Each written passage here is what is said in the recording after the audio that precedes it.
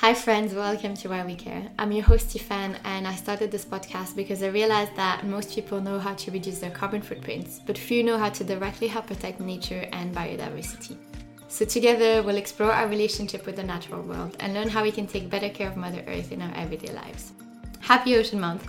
World Oceans Day was on June 8th, but we're going to be celebrating the beauty and importance of our oceans together throughout the whole month of June. For this special season of the podcast, I've partnered with community media platform Discover Earth to bring you a series of conversations around our relationship with the oceans and why we need to protect them. Once a week, I'll be speaking with scientists, changemakers, and nonprofit organizations to find out how we can start building a more respectful relationship with our oceans and their inhabitants. So whether you've been here since day one or just joined, thank you so much for tuning in and I hope you'll enjoy. In today's episode, I'm chatting with Isaias Hernandez, an environmental educator also known as Queer Brown Vegan, the social media platform where he helps people understand the climate crisis. Isaias is so good at explaining some of the world's most pressing issues in a super simple and engaging way. I highly recommend following him on Instagram to learn more about sustainability, research, and what he calls evidence-based hope. We spoke about the link between the environmental crisis and social inequalities, how he believes the climate crisis is actually an educational crisis, and how he perceived the tension between the need for systemic change and individual action. He told me the story of how and why he went vegan and shared his perspective on ocean wildlife. We also discussed how to avoid climate doomism and where to find hope, with the amazing example of the recovery of Monterey Bay, where ocean biodiversity is now thriving. Isaias is such a joy to speak with, and I had a great time recording this conversation. I hope you'll enjoy it as well. If you like the episode, make sure to follow Isaias at Queer Brown Vegan on social media and send him a little message to say hi. You can also follow at Why We Care Podcast on Instagram for updates and behind the scenes content. Thank you so much in advance, and let's dive in. Thank you for caring and sending you lots of love. Hello, Isaias. Thank you so much for joining the podcast today. Could you start by introducing yourself and telling us a little bit about what you do? Yeah, thank you so much for having me. My name is Isaias Hernandez. I am an environmental justice educator and the content creator of Queer Brown Vegan. And my goal is to provide equitable forms of environmental education using digital media, storytelling, and research. And I truly believe that the climate crisis is an educational crisis. So we need different forms of educators that exist within the institutions, but also outside the institutions like social media to help communicate and build the bridge with those that don't understand much about climate change. Amazing, thank you. And I'm a big fan of your work. I've learned a lot from your content. So I will include the link to all your channels as well for our listeners in the show notes if they want to check that out. And I'd love to start with veganism, which I know is something that you're really passionate about. So could you tell us more about how you became vegan, and also, given that it's Ocean Month, your perspective on our relationship with the ocean species we eat, such as fish and seafood? Absolutely. So my veganism journey started back in college. It was back in 2017 or 2018, I believe. I took a global food systems course around the idea of where we get our food from. And I had this conversation piece, or it was a debate piece for homework. It was fighting what is better for the environment, GMO meat or organic meat.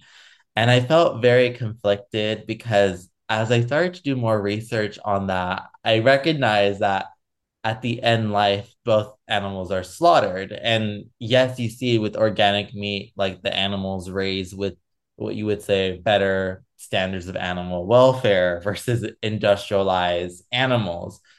And I felt like I couldn't really get myself to really understand, like, I know that I consume non-human animals. I know that I enjoy eating chicken, meat, sometimes fish.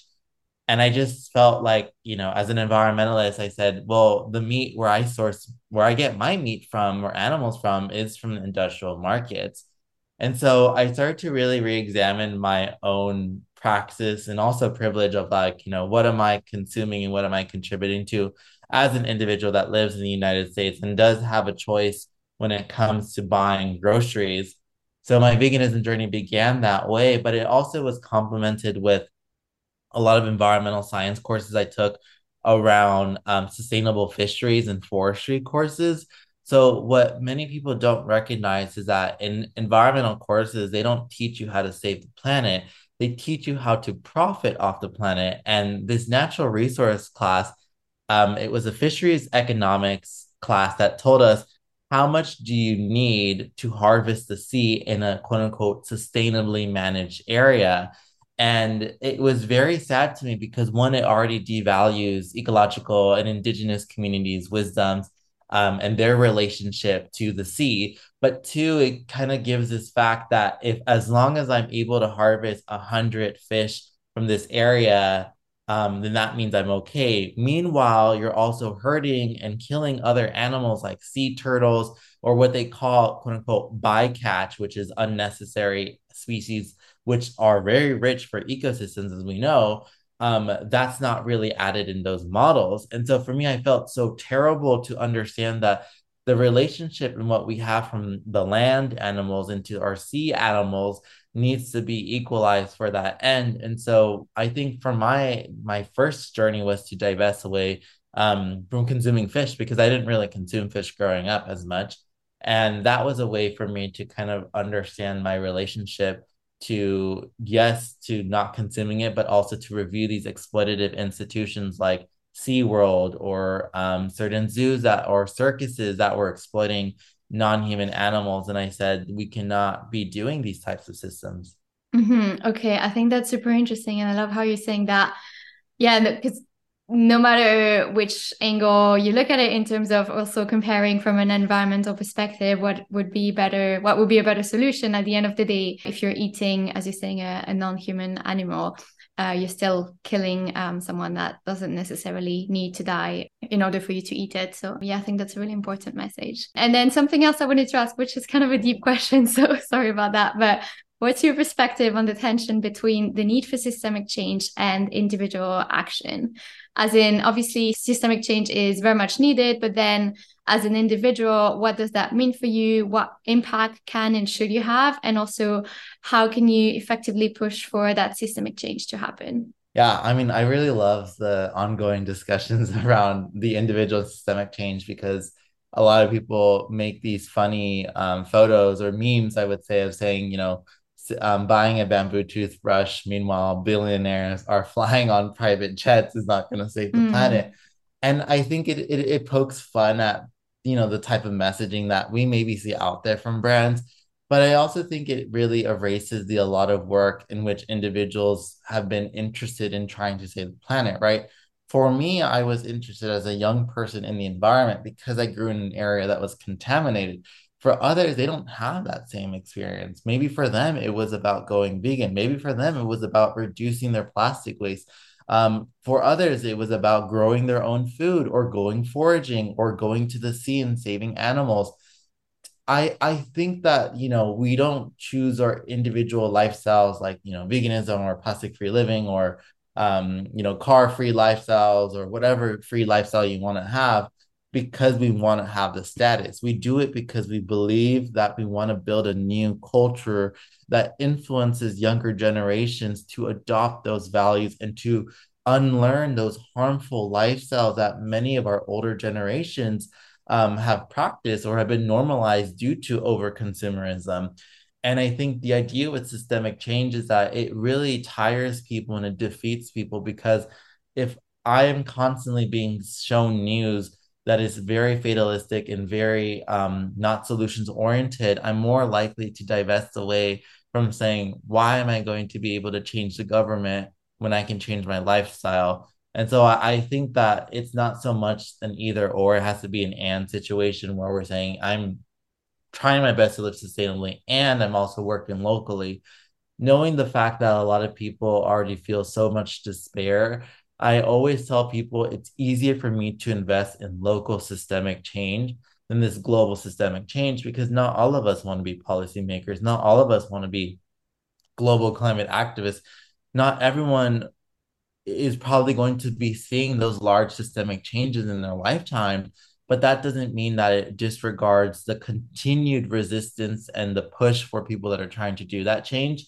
And I always tell people that we need to give each other more grace than actually interrogating about what we're doing or are we actually trying. I try to operate under the lens that everyone I know in my life is trying to at least a few things to change in their lifestyle, whether I see it or not online or social media or in their actions. I don't know, right? But I do trust that those individuals are trying to have those conversations. Yeah, I think that's a really beautiful way of putting it. And I love that. I'm going to come back to that whenever I need a little reminder, because I feel like, yeah, I often hear, this conversation around how we need systemic change. And I think that can be a bit demotivating for you as an individual because you feel like, whatever I do is not going to be enough. So I think Mhm. it's a really good way of putting it that you just shared. And I think good reminder that those individual actions are needed as well. And we kind of need both happening at the same time, right? Exactly. And I think it's not divisive for individuals to take rest while they're advocating for certain things or Mm. celebrating the little small accomplishments of, I just learned about a new animal or I just gave up plastic in this area. And it just makes me happy as an individual to say I did at least one thing that was tangible for me. So if I'm able to do that one thing, what else is possible that I can do? Yeah, I think that I love that. And then it's also kind of alluding to this idea that we don't need, a few people doing it perfectly. We need a lot of people doing it imperfectly, whatever that means for them. And I think, yeah, again, it goes back to this idea of that's how you keep going and that's what gives you hope, right? Absolutely. Love that. You said somewhere, I think it was on your Instagram, that plastic free living is a privilege, which I think is such an important point to bring up. So could you elaborate on that? Yeah, absolutely. So plastic free living goes back to the zero waste movement. And the very interesting thing I always tell people is that the zero waste definition, institutionally, how it's defined back in the 2000s, late 2000s, is that it looked into creating a circular system that ensures that materials or corporations that pollute the planet develop a circular lifestyle. That means that whatever they're discarding in waste does not negatively discharge an environment, specifically in communities in the global south. Now, the zero waste lifestyle movement that was popularized in the 2010s was a bit hijacked because now, one thing I always like to say is that zero waste is not used as much. You know what is used more? Sustainable lifestyles and imperfect environmentalism.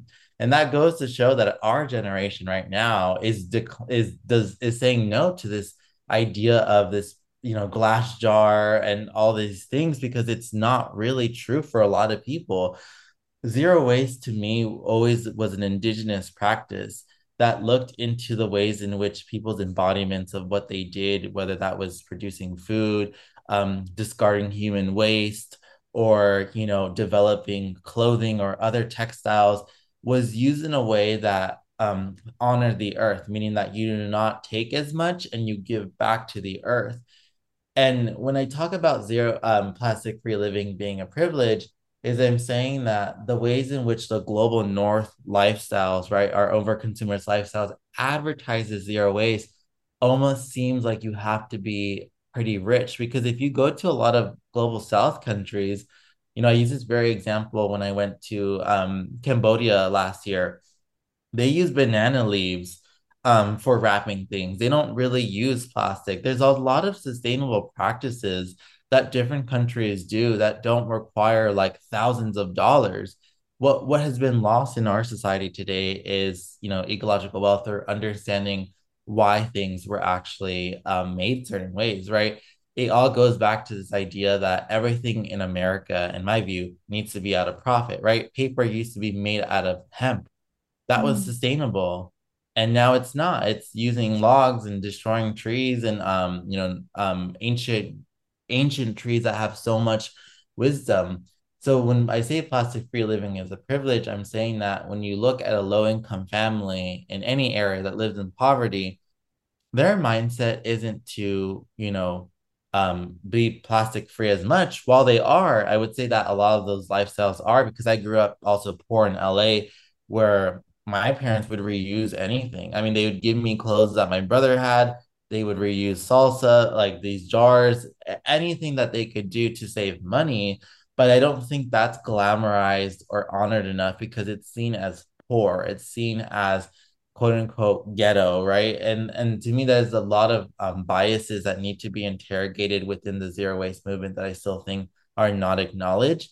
But telling someone to just be all plastic free living is in fact a privilege when their priority is to pay rent, to ensure their family is safe, to make sure that they're not being affected by the climate crisis, or they have a job, that is not the main priority for many Americans. And so when people are trying to even say that everyone can do it, it doesn't really talk about the systemic injustices that exist. I mean, similar to like, veganism, I'd say it's like there's still a lot of issues with these lifestyles that are not perfect. And to me, I want to have those conversations. Okay, yeah, I think that's super interesting and important to bring up. So thank you for sharing that. With that in mind, do you have any advice for our listeners who feel inspired by everything you do and also want to join the environmental movement, but then feel a bit overwhelmed or lost, or as you were saying, there's so much, so much you can do, but then at the same time, it's hard to know where to start, and to also not feel that pressure of feeling like you have to do this or that, or if you don't do it that way, then you're not really being genuine about it. So do you have any tips on that? Yeah, I'd say be open to make mistakes and being gentle with yourself. I think a lot of young people, they feel like, they don't have time and they're running on a very limited clock. But I also tell people that if we are operating in that lens, our bodies will start to shut down. Stress causes chronic illness. Lack of sleep causes lack of confidence for ourselves, and lack of disconnection to your community because you choose isolation over collectivism will lead you to further get drawn or inspired by doomist narratives. I think a lot of young people today are so pressured to become something. And that to me is very sad because I tell people I didn't start my career until I was 23. Yes, was I doing environmental activism since I was in high school? Yes, but the pressure for me to be online, to do these things, it wasn't there. It wasn't a priority. I didn't care about it.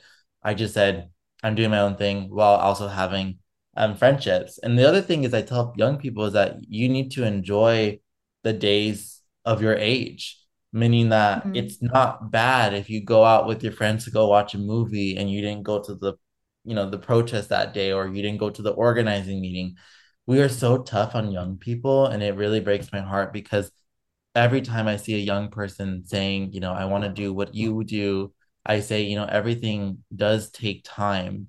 And for some reason, we often put this pressure of a timeline of like, this needs to be done now. Like, I'm going to be 27 in 2 months, and I could not think about doing this work when I was 21 if I had to be online. The last thing I'd say is that, if you create strong networks of friendships and loved ones in your community or who you are, you're more likely to be sustainable or sustainably doing this work. I found that a lot of people who often put this absolute mindset on themselves and say, it's either this or that, end up causing more harm to not only themselves, but to their friends. And I remember recognizing that. And when I was a young person, in my early 20s, a lot of young activists would say, if you're not showing up for this meeting, then don't come, or you're not doing the work. And I recognized that I needed to rest my body when I was physically ill, or I needed to work in order to afford rent or afford my bills, that those people burnt out and are no longer in the climate movement. And I'm the one that's still in the environmental movement because I decided to put boundaries on the ways in which I had to say, yes, I am for the movement, but no, you do not get to control all of the time I have in the 24 hours. I get to decide as an individual what's going to work for my health in the long run. Because once your health is gone, your mental or physical health, no one will care. They'll be like, well, on to the work. And that's the thing where I tell young people is that you need to make sure that you don't lose yourself in the process and to continue to practice humility towards others. Because at the end of the day, we don't know who's going through things. And I recognize that in the environmental movement, sometimes it can be like you don't talk about your personal health issues or your chronic health issues or what you're going through. People go through friend breakups, divorces, breakups with their partners. They go through the death of families or loved ones, and we don't give space for that. And I know that a lot of people are traumatized, but we need to give grace to those who are just not okay right now because they're going through their grieving stages. And I felt that was really hard for me when I was younger, that I wasn't given that grace and I was just told that I wasn't doing enough. Meanwhile, I was battling something internally. Mm-hmm. I think that's such an important reminder again. And I think, yeah, I agree with you that it's so important to be gentle with yourself in itself because you want to take care of yourself. But then also I was reading earlier something that came to mind as well when you were speaking about how, how when you're on a plane, they have these signs that tell you in case of an emergency, you have to first put your mask on yourself, take care of yourself, and then you can help others. And I felt like when I was reading it, I felt like that was such a good metaphor for how if you're not taking care of yourself, then you're not going to be in a good position, especially as you were saying, on the long run to help others as well. And that's so important to keep in mind, right? Exactly. And I think that's the thing where a lot of us are losing those parts of ourselves because of social media, which is a huge issue to our health, or the lack of green spaces, the idea that a lot of people just are not, I mean, we're in a pandemic, so like people still cannot really think that well because they're Mm. like, everything is falling on them. I mean, we're seeing the current systems right now, like housing, energy, food. We have a crisis everywhere. And to say, like, just be happy is slap to the face to a lot of young people because they're like, I'm angry. And they deserve to be angry, but they also deserve to rest when they need to. Mm-hmm. Yeah, thank you for the reminder. I also love the interview you shared on, I think it was your YouTube channel and your Instagram as well, with Ellen Kelsey, Mhm. which I will also link in the show notes. And I think especially the part about climate doomism and the fact that I think she said was only 3% of what we read about the environment in the media is about the solutions or mentioning kind of the solutions and the positive change happening, and that the rest of it, so the remaining 97%, is very negative and only focusing on, yeah, I guess the bad things happening, and it has a Yeah. negative message and tone of voice. And also, I thought it was really interesting to hear about the example she shared of the recovery of Monterey Bay. So I wonder if you could share a bit more about that with our listeners. Yeah, absolutely. So we collaborated with Ellen Kelsey on Career Brown Vegan to produce an independent series. It's called Teaching Climate Together. And it's to basically pair grassroots activists, young people, and older people doing intergenerational work to highlight some of the ways that we do storytelling. And the first episode was basically on ocean optimism and evidence-based hope. So Monterey Bay in Northern California is a very biodiverse, rich ecosystem in the sea. It generates, millions of dollars for the state of California, but for the global economy too. And basically, what happened is that the Monterey Bay was a heavily polluted area back during industrialization. I mean, like chemical industrial waste was polluting the planet and polluting the seas there. And that led to the ecocide, which is the death of many animal species in the ocean. And so, with Ellen Kelsey, what she wanted to talk about is the ways in which we often don't see hope, meaning that hope is sometimes really hard to conceptualize or see because our frameworks of how we're operating have already been indoctrinated or taught to think biodiversity loss, animals are dying, humans are dying, the environment is doing good. So therefore, what we see already in the ocean is thinking, wow, how many whales have died? How many animals have washed up here? How many people have lost their jobs here? How much industries have polluted here? And evidence-based hope is to kind of illustrate the fact that there is local solutions happening on the ground and that there is this continued momentum. And so with the sea otters, what she was saying is that sea otters are up in the coast in Vancouver, because if you go up Northern California, you go to Oregon, then you go to Seattle, and then you go up to Canada, and they help take care of kelp forests that are native in those ecosystems. So when sea otters were disappearing or declining in population due to industrialization or due to the animals losing their habitat or due to noise pollution, because boats, they started to actually dwindle, and so that meant that kelp forests were not doing well. What we often don't think is that animals are also tending ecosystems. It's not just humans that are tending ecosystems, it's animals. So they worked locally with the Monterey Bay Aquarium that works locally on those climate solutions to reintroduce sea otters in different populations and see what they were doing. And it was actually really happy to see that some of those populations are now increasing. And the thing is that that required a lot of long-term history or research, but it also involved a lot of local policy and actions to ensure that those animals would be protected or that they would actually benefit from those ecosystems. And unfortunately, for a lot of the times in policy, saying, oh, if we save this animal, we save animals, right? It's not going to work for politicians. Sometimes with politicians, you can say, our ecosystems are declining. They generate millions of dollars in revenue for the state. If we're not taking care of these kelp forests, we're going to lose carbon and we're going to lose local economies.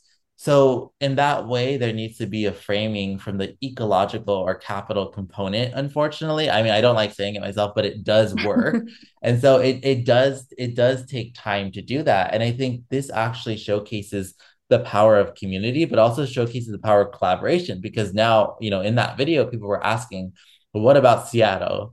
And I'm like, I don't know much about Seattle because I didn't grow up there. But now people are trying to have those conversations. And the point of that series was to really highlight the fact that even myself, I was surprised that I could not see that. Or if someone told me that, that would make me step away and say, wow, I was thinking about the death of ecosystems here, but now you're telling me everything's alive and everything's worth fighting for. And I think a lot of people resonated with that because, yeah, I mean, a lot of us don't go in the ocean. And I think a lot of people love that storytelling component of being like, you're not the only one who thinks of that. Yeah, I think that's such a beautiful story. And yeah, again, goes to show that there is hope. And it's just a question of maybe looking for it and kind of making sure that you obviously stay aware of, all the things that are happening and kind of need to be addressed, but then also look at those stories of recovery and yeah, to get, I guess, just stay hopeful and keep positive, right? Yeah, absolutely. And so finally, maybe on a more personal note, which I feel like you might have touched on a little already, but how do you manage to stay positive and where do you find hope? I think where have I been able to stay positive is being able to bring comedy into my life. I mean, I tell my friends sometimes that, my life can sometimes be 50% suffering and 50% joy. And, as someone who travels constantly, you go to these climate conferences and you love hearing all the inspirational people who are talking. But sometimes you just want to think like, okay, like, are we actually doing the work here? Or like, am I just traveling to inspire people while I'm so disconnected from my community? I think having friends has really helped me. The Mm, other component is really reinvesting in things that I love to do. I mean, I love foraging as just an act of practicing ecological reverence. And I don't always want to record what I'm doing when foraging, but I think, adopting a certain nature-based lifestyle, whether that's mindful meditation, mindful eating, or being in silence for 30 minutes or taking a walk for 30 minutes and not talking, no phone, that has really helped me really become more mindful in the way I navigate the world because I constantly think that all of us are operating to produce content as quickly. We need to do this, we need to go there, we need to accomplish this project. But I had to remind myself like good things come to bloom. And I'm still a seedling or a sprout, I'd say now. Like I'm still waiting to continue growing. So for individuals that really are struggling to just to keep themselves alive or just even being happy, surround yourself with people who do want to be around you. And if you don't have those people yet, you will find them. And I always tell people like, I've met the most interesting people in the world traveling and they make me laugh. And I think laughter is something that cannot be taken away from any of us. So continue practicing laughing for yourself and for others because yes, things are serious, but that doesn't mean that you can't have a minute to just disarm yourself and laugh and enjoy that presence with others. Wow, I love that. Thank you so much for sharing that. I think that's a beautiful note to end on. So, yeah, thank you, Isaias. It was a super interesting conversation and I learned a lot. So, yeah, thank you. Yeah, thank you so much. Thank you, listeners. I really hope you enjoyed the conversation. If you can, please don't forget to share the episode around you so we can get even more people to join the movement and follow Isaias on Instagram to keep learning. A big thank you as well to Discover Earth for partnering with Why We Care and helping raise awareness of the importance of ocean conservation. You can find me on Instagram at Why We Care Podcast if you'd like to share your thoughts. I always love to hear from you, so please feel free to message me. Thank you so much for caring and see you next week. Lots of love.